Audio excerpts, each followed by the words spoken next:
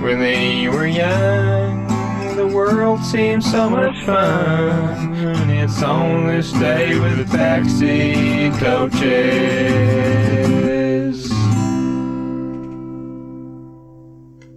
It's back to me today, 3rd of April, and we're going to go back to 1994 to find out what happened on this day, 3rd of April, 1994. And it was the day that the first roster of the Colorado Silver Bullets was announced. Do you know of them? You heard of them? No. No, nor would I. No. They were the first all-female professional baseball team since 1954, and the folding of the All-American Girls Professional Baseball League, which there was a film called League of Their Own made about. Have you seen that? I haven't seen it. I know it's got of Tom it. Hanks in it. Yeah, it's quite good. It's quite a good film. I would recommend it. It's got a good sportsy film, but it's also got a lot of humor in it. Tom Hanks is like this drunken old ex-baseball player, and he leads like a team of all-female athletes in a baseball league that was set up in, I think it was 1943. They set it up during the Second World War because they just wanted to have some baseball going on, and all the men had gone off to war. So they just set up a women's league, and then it's them sort of fighting once the men get back. It's them fighting to be allowed to carry on playing at that point. It's good film. But the Colorado Silver Bullets were the first professional all-female team since then. So it had been 40 years since the folding of the AAGPBL. Terrible name. Rolls off the tongue. It took me a long time even to just get all those letters.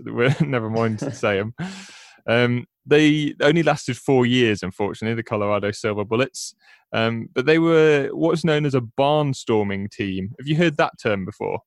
I have. I don't really know what it means. Does it mean like undefeated? No. So that's my understanding of the term. Like barnstorming, generally, I thought was like you're just going through and like beating everybody, and you're just incredible. That's not the actual meaning of the word. It was to do with teams who would be like touring teams in the US, like the Harlem Globetrotters. They would just go and play a lot of small venues in barns. Effectively, that was why it was called barnstorming. They would go to barns and play in there. Barnstorming sounds like they weren't invited. It does, doesn't it? Sounds like they just broke into the barns and started playing baseball in there. Hey, you go my barn. But yes, that was what they did for 4 years. They were just a touring team and played against a lot of men's minor league teams, semi-pro teams, and college teams. It was quite an interesting. It wasn't an experiment, so to speak. They were kind of what's the word when you're like the first of something? Pioneers. Yeah. They were like a pioneering outfit, sort of trying to allow female athletes basically to have a game of baseball. You weren't allowed to play baseball as a woman in those days, even as far as 1994. There was no women's baseball. There was no women's baseball in college. You weren't allowed to play in college. There was women tend to play, or what's bigger than women's baseball is women's softball. Yes. So it's not that it's bigger necessarily. It is the replacement. Women are allowed to play softball. Men are allowed to play baseball. And one of the players, I didn't write down who it was. I think it might have been Missy Cress, but I might be wrong about that. Actually went to court to try and be allowed to play men's baseball or just play baseball at college, and lost the case. So that was an interesting thing. But that has changed, I think, now on the back of this Colorado Silver Bullets team. They were sponsored by Coors, the beer, Coors Light. Yeah. And apparently that was why they were called the Silver Bullets, is because Coors Coors Light was known as the Silver Bullet of beers. So that was good branding on their part.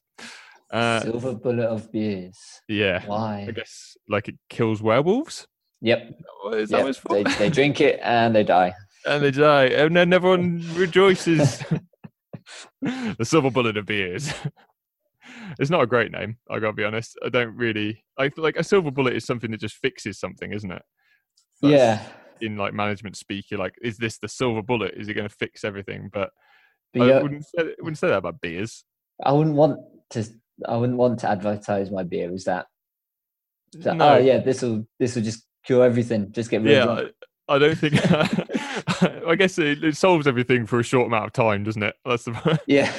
So you're not drunk anymore, and then it just makes things worse. Over 1,300 female athletes tried out for the club, which is a lot, isn't it? That is a lot. It is a lot, and because they were the only outfit that were doing this, so they had loads and loads of people try out. A lot of people who'd never played baseball before just came and tried out anyway, which a lot of guys in wigs. yeah. So 1,250 of them were guys in wigs. Couldn't get onto baseball teams, so they ended up cutting it down to about 50. I think it was 55 initially was the shortlist. And they were mostly, as you say, college softball players. And then on the 3rd of April 1994, they announced their first ever roster of only 24 players. That was how many you were allowed, I guess, which included Kerry Krupke, Missy Kress, which I think is a great name, Missy Kress. The name Missy is not a name that you hear very often, especially these days. No. I feel like that's fallen out of favour a little bit. And Kim Bratz was the other of their sort of notable players who played all through the years that they were in existence. She was noted because she was the player who inspired their first and only bench clearing brawl. Oh yeah. Yeah, so that is a big tradition in baseball, isn't it? The sort of the bench is clear and then just everyone brawling on a pitch. Yeah. It hadn't been seen in women's baseball really before. And that was, Kim Bratz was hit by the pitcher and did not enjoy the fact that he was laughing about it afterwards. So just started a brawl. Nice. Yeah. There's a couple of good quotes about it. Phil Niekro, who was their coach, said, "It was as good a baseball brawl as I've ever seen. All havoc broke loose." And I guess that speaks to the sort of attitude about baseball and fighting in American sports in general, doesn't it? They love a good fight, like ice hockey. They just love it. But a lot of them just go to see the fights. They don't care about the sport itself. It's good as fight as I've ever seen. And the match? What? I don't know. what match? And there was another quote from Mark Lastinger, who was a reporter, who said, "She was on him like a cat on a pork chop." Oh, and they go on pork chops. They don't know. Do they? Is that a thing? I don't know. I've never seen a cat with pork ever. I just thought it was a great quote, Mark. Good work. Not just pork chops, they'll jump on a pig. Yeah, they're just making chops. They're just constantly at it. You learn something new in isolation every day, don't you? When they were young, the world seemed so much fun. It's on this day with backseat coaches.